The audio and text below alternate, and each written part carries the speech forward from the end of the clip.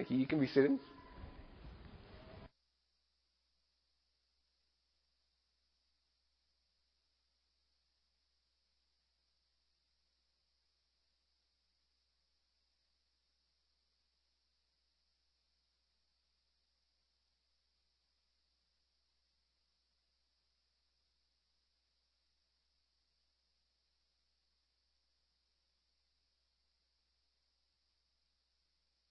Well, good morning. There's nothing like your battery dying right as you're getting ready to step up. So I hope you've had a good weekend. I hope you have enjoyed the rain yesterday. I know that we needed it. My weeds needed it. So I guess I'll have to mow for the second time this year, sometime this coming week. So you know how that story goes.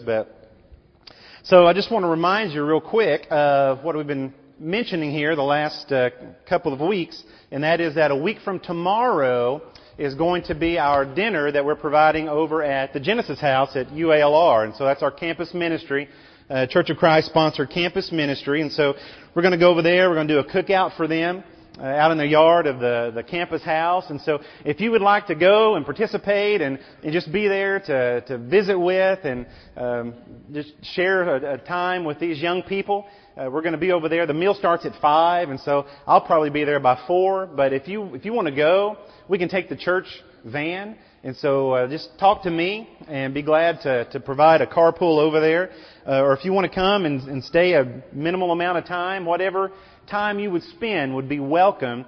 And I think you would be blessed, and you would bless these young people as they are in these anxious first days of a new semester. Some of them, their first time in college.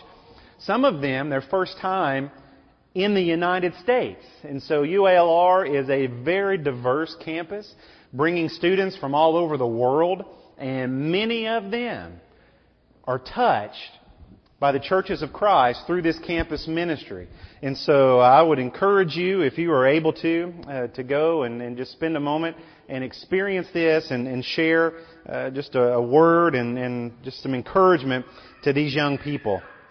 So that's a week from tomorrow. So the boys and I ran a 5K race last weekend. It's always confusing because Sunday's the first day of the week, right? But here in America, it's the weekend. So I'm talking about a week ago Saturday. So we did this 5K race, and we've done several of them before, shared in that together, 5Ks, 10Ks. 5Ks is like 3.1 miles. But this one was different because it was at night. And so it was called a glow run. And so we had all these, little glow-in-the-dark necklaces and bracelets. And so everybody was wearing those. And it was a pretty neat deal. And so a little bit different. And it was cool because the finisher medals glowed in the dark.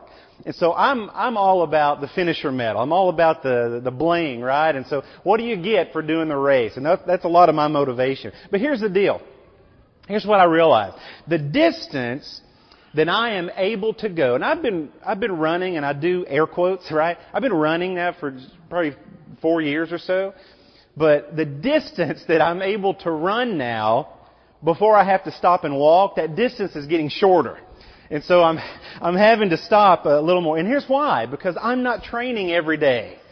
When I first got into running, I was training every day, man. I was out there doing something every day to become a better runner. Running is as much mental endurance as it is physical endurance. You have to train your brain because the more you run, the better you get at quieting that voice in your head that says, why don't you just stop?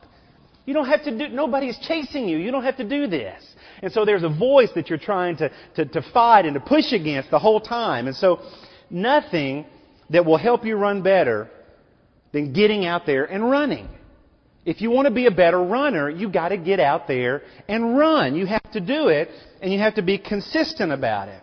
And I got a lot of medals on my wall, and these are not first, second, third place medals. When you pay your money to do a race, you get a cool T-shirt, and if you cross the finish line sometime within that year, you get a finisher medal. So I got medals, some of them are mostly just for memories. It reminds me of what I went through, or who I went through it with. And so we've got those, but none of that is going to make me a better runner. I got some pretty cool running shoes. They're very comfortable. They're in my closet today, but they're not going to make me a better runner. If you want to be a better runner, you have to run.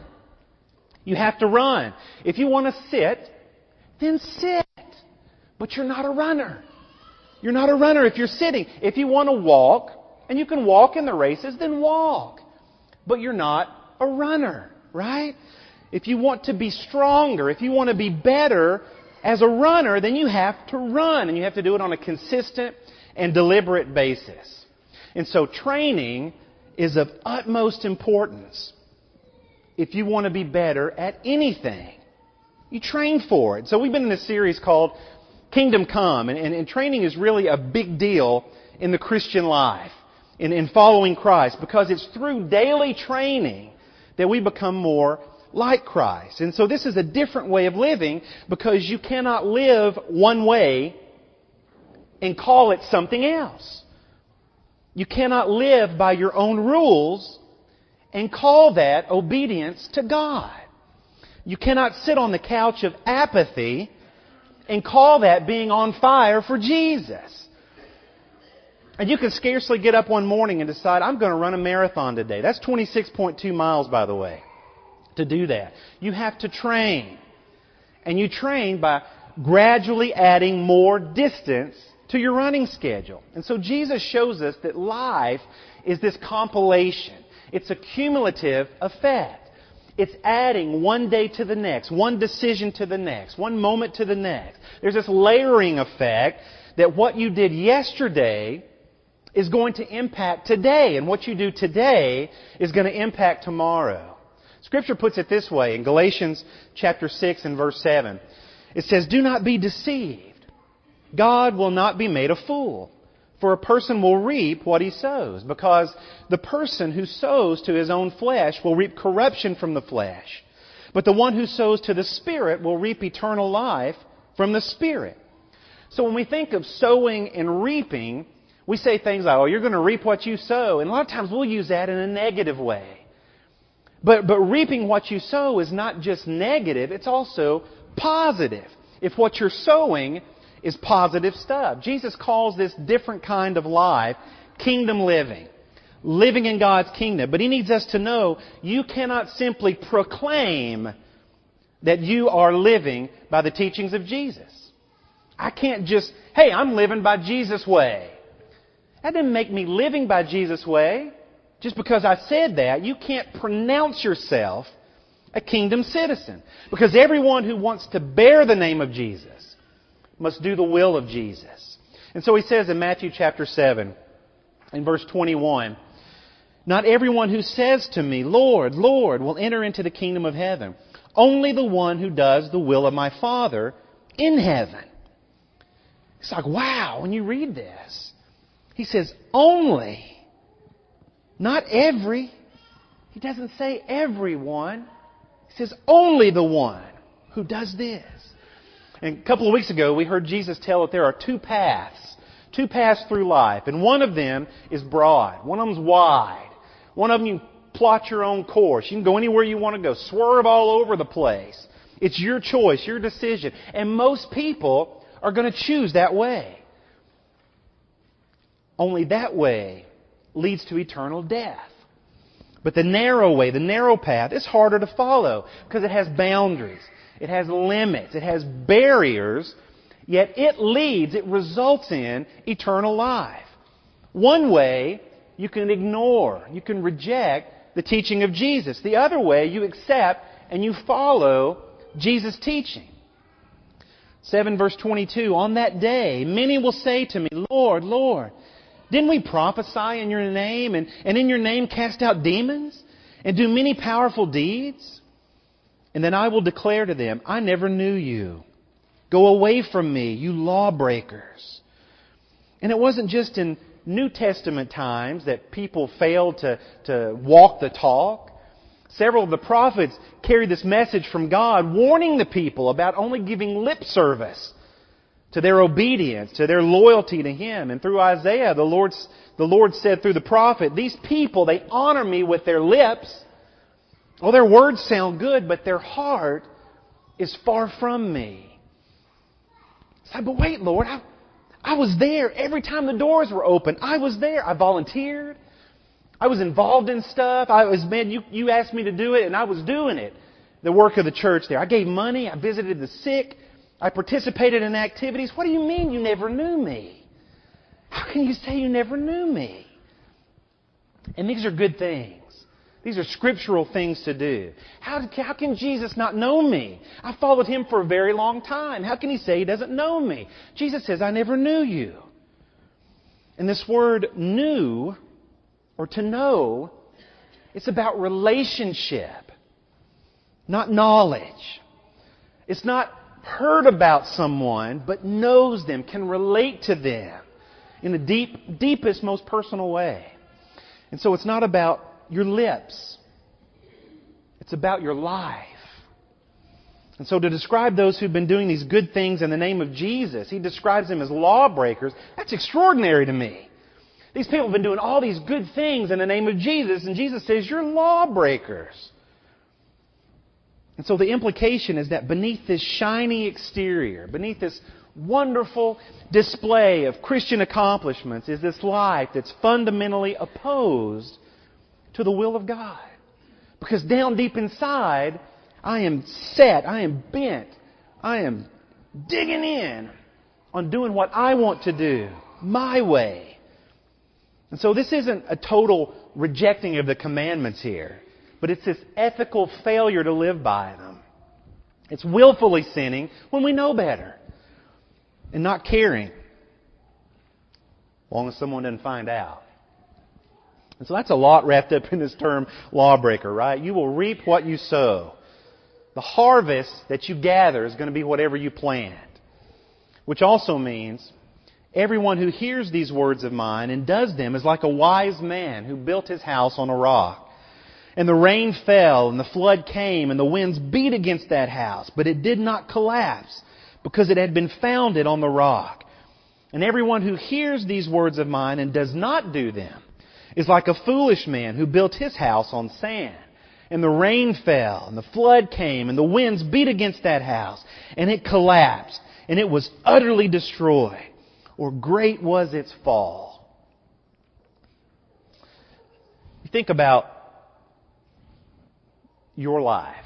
Did you know there are 5 million American adults who flush down the toilet every year, $1.8 billion, that's billion dollars, on unused gym memberships. You know this?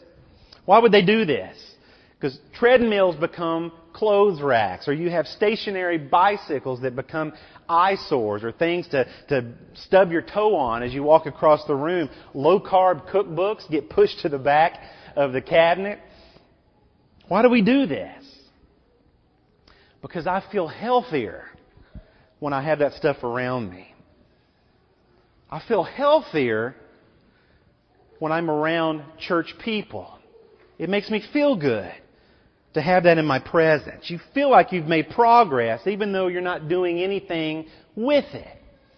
I got 2 sheets of plywood, a couple of 2x4s. I got tools to measure and to cut with, and I got big ideas.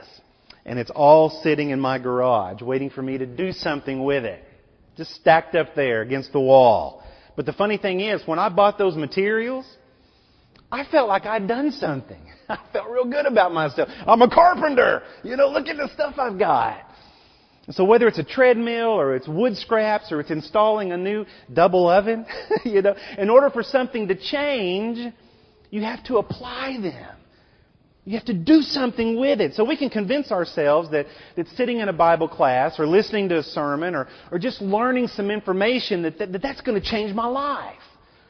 I can convince myself of that. It's like if God sees us sitting here today, then tomorrow, man, He's going to make every light green for us on our way to work. We're not going to have to stop for any traffic.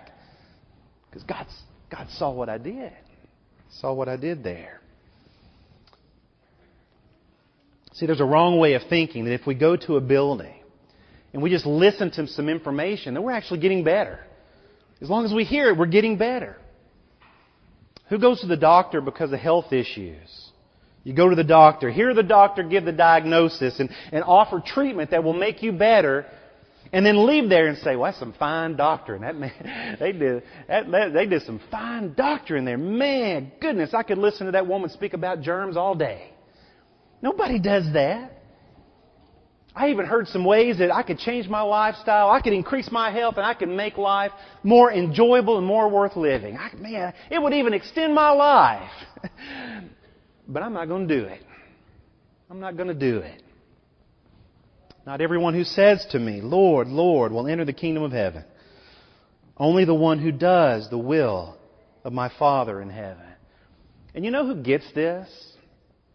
You know who understands this concept? It's the people that aren't here today. I don't mean people that are sick, people that are out of town. I mean people that don't go to church. They get this. That waitress that's going to attend to you today when you go to lunch, she gets it. Not everyone who says to me, Lord, Lord, will enter the kingdom, but the one who does the will. She knows what that looks like. Or that young man who's ringing you up at the checkout, or maybe that neighbor who interacts with you during the week. The coworker that visits with you in the hallway, they get this. They see our church shirts. They see our bumper stickers. They see our yard signs. And then they hear us talking. And then they see us acting just like everyone else. And sometimes even worse. See, it's not the information. It's the application. You think about a couple of years ago, 2018. That was a rough year. There was so much stuff going on. So much worse than this year, right? You had racism on the front of every page. You had Me Too rippling through communities. You had school shootings. But you know what the number one selling book was 2 years ago? The same one as this year. It's the Bible. It's the Bible. It doesn't matter what the headlines say. It doesn't matter what's going on in the world around us. People are buying the Bible. They are getting their hands on the Bible. But you know what that says? The Bible does not change your life. What did he say? The Bible does not change your life. It's the application of the Bible, guided by God's Holy Spirit. That's what changes our lives. And we can be really good at loving God with our mind. We may think, we study, we memorize, we quote stuff. Man, I can proof text. I can prove any point out. We underline, we highlight. Man, we got all kinds of notebooks we take notes in. We got, all these things that we're just absorbing this stuff. And we may speak where the Bible speaks, and we may remain silent where the Bible is silent. But is the proof of our faith no more than just a few select passages? Is that what proves our faith? We use those to fend off those who have a differing opinion. We are embodied people. And our Lord describes us as His body. We are His body. And how we spend our days is ultimately the kind of Christian, the kind of man, the kind of woman, the type of body that we're becoming. Everyone who hears these words of mine and does them is like a wise man who builds his house on the rock. And the rain fell, and the flood came, and the winds beat against that house, but it did not collapse because it had been founded on the rock. And everyone who hears these words of mine and does not do them is like a foolish man who built his house on sand. And the rain fell, and the flood came, and the winds beat against that house, and it collapsed. It was utterly destroyed. And Jesus knows we got to have this repetition. We need repeating to remind us to adhere to His teaching. We're creatures of habit. We're also forgetful people. Good habits lead to good lifestyle. It's not practice that makes perfect. It's perfect practice that makes perfect. So meeting together is a good habit to have. And we come together with the saints. Jesus knew this. We just, a moment ago, around the table, we gathered again, just like we did last week and the week before. And when I was 4 years old, I remember saints gathering around the table just like that. And Jesus knew this. He took bread and He took a cup and He said, as often as you eat and drink this, you remember me. And from the very beginning, Christians have done this practice every week from the birth of the church. Every week to practice, to act, and to obey. Habit. It wasn't always that way. There were folks who kind of got it messed up. Church in Corinth, Paul had to deal with them, right? And so they had attitudes and actions that would declare that they were not Christians when they're going around saying, we are Christian. Their lives proved otherwise. They were abusing the privilege of the kingdom. And so Paul's harsh against these folks. 1 Corinthians 11. Harsh against especially those who were rich, those who furnished this supper for everyone to partake of. 1 Corinthians 11, verse 27. For this reason, whoever eats the bread or drinks the cup of the Lord in an unworthy manner will be guilty of the body and blood of the Lord. A person should examine himself first, and in this way let him eat the bread and drink of the cup. For the one who eats and drinks without careful regard for the body eats and drinks judgment against himself. And when we read this, sometimes we tend to think that Paul is talking about disregarding the body of Christ as He's hanging on the cross, as we're remembering His death and His burial and His resurrection. And we should be doing that. Our minds should go to the cross and the sacrifice and the tomb and the resurrection. But that's not what Paul's talking about here. In this context, he's pointing to those who would call themselves Christians and are coming to the church house together, and they're shaming those who are not able to provide the meal for themselves. They're shaming those who came in late, those who were poor, the servants, the ones who were tending to their homes and locking things up before they made their way to the church. And by the time they got there, the supper was gone. And so those who have the resources to be able to eat and to drink, they're the ones who are just going on helping themselves. And Paul says, if you're doing this, you are not Christian. You are not of Christ. So you have a relationship with the supper, but you don't have a relationship with the Lord of the supper. So Paul flat out tells them, your training, your doing is more harm than good. Because if you think that's how Jesus would treat the body, then you don't know Jesus. And when Paul talks about discerning or considering one another, considering the body of Christ, he's talking about us because we are the body of Christ. So we care for one another and we help each other in times of need. We build up one another. And it's not just a ritual. Look at how Paul ends this. So then, my brothers and sisters, when you come together to eat, wait for one another. If anyone is hungry, let him eat at home, so that when you assemble, it does not lead to judgment. I will give directions about other matters when I come. And so this takes practice. It takes doing. It takes showing up. It takes being present in the moment, paying attention to one another. And why is this important to Jesus? Because information is not the goal. His goal is to not get us to learn more things. Jesus' goal is to get us to be more like Him. It's transforming us. A lot of people have information about Jesus, but they have no relationship with Jesus. And if Christianity ends at information, then why am I giving myself to something that I can get simply from a book? Any book I can get information from. When you look back at the life of those who are lifted up for us out of Scripture, you don't read about what they know. You read about what they did. They had to know something in order to do, but it didn't stop at knowing. They put it into practice. These examples of faith were held up by what they did. By faith, Noah built. By faith, something was done. What was done? Something God wanted them to do. Well, what did they know? They knew they needed to do something.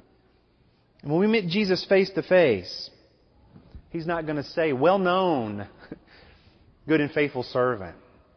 Well remembered, good and faithful servant. What does Scripture say? Jesus will say, well done. Well done.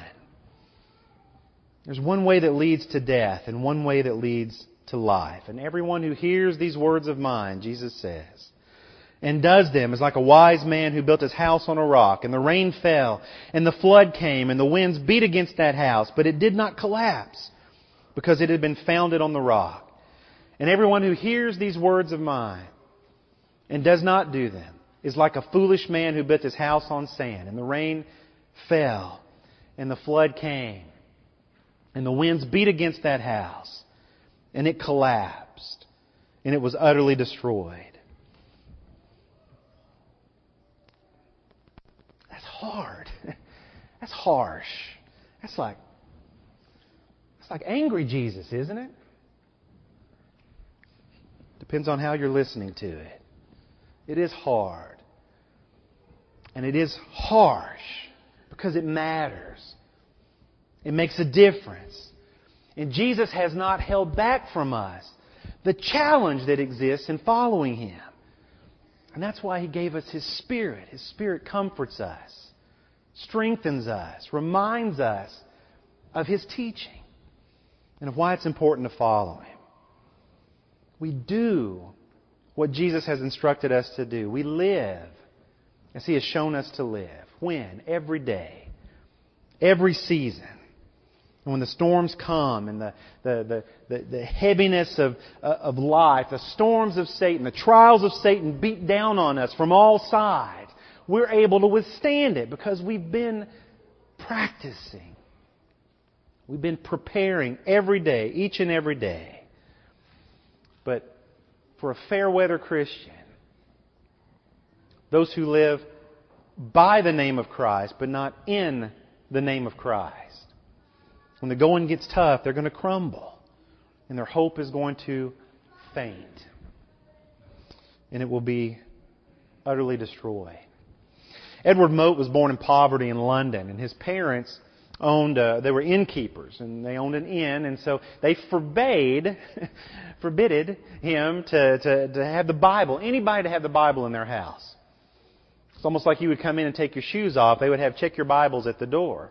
And so Edward somehow learned of the gospel along the way into his teens.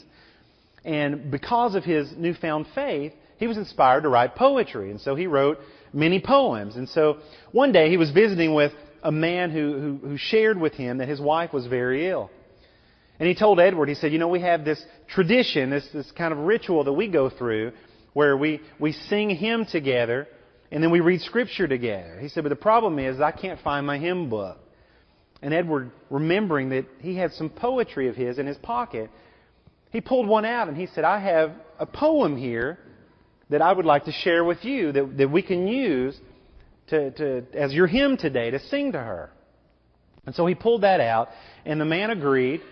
And although I don't know what the hymn was, the tune that they made up on the spot in that moment, we do know what the current tune attached to this poem is, because we sang it earlier. His words to his poem are, my hope is built on nothing less than Jesus' blood and righteousness. I dare not trust the sweetest frame, but wholly lean on Jesus' name. It's on Christ, the solid rock I stand. All other ground is sinking sand. All other ground is sinking sand. And I love how he phrased this, my hope is built. Because building is a process. Building takes time. It takes repetition. It takes practice. It takes training.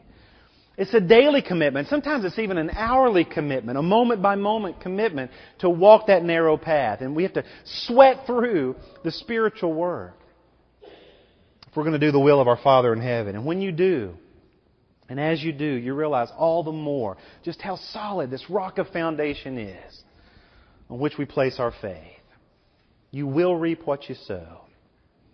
And one day that's either going to be frightful regret or it's going to be fantastic realization. And when you are in Christ, what we have to look forward to. Our sight is set on that fantastic realization, the promise of God. And so Scripture is clear that we're not saved by how much we do. And we're not saved by how well we can please God. We are saved by how much Christ did to accomplish the will of God. And yet we still have to be able to say, you show me your faith without your works, and I will show you my faith by my works. That's kingdom living. That's putting into practice the teaching of Jesus. So this morning, what are you living for? What have you set your sight on? What walk are you walking? Is it the same walk that Christ walked? If you're professing His name, it must be. Or else that's called hypocrisy. And Jesus calls that out all over the New Testament. That's the whitewashed tomb that He mentioned when He called out the Pharisees. They looked good on the outside, but in their heart, they'd made the decision that they're going to do what they want to do and not what God or Christ has asked them to do. And sometimes we can fall into that trap. We can fall into that trap. Sometimes it's not a willful decision. Sometimes it's a catching up to ourselves. Oh man, I just let myself go and did that. God created us. His hands formed us. He knew us when we were in our mother's womb. He knows humanity and our frailty and our ill-fated attempts to rescue ourselves. That's why He sent His Son. And through His Son, made a way possible for us to have a relationship with Him. And when we do fall short, He offers us forgiveness through and by His Son. And this morning, perhaps you need forgiveness for the walk you've been walking. Maybe you've been running wild on the broad way. And Christ calls you back to the narrow way, His way. Perhaps this morning you are ready to become a child of God, to be baptized into Christ for the forgiveness of your sins, to receive the gift of God's Spirit, and to be pronounced beloved child by God our Father. And know that the key to His kingdom has been given to you through His Son. This morning, we're going to stand and sing a song of encouragement. If He can help you in any way in your walk with God, will you come as we stand and sing?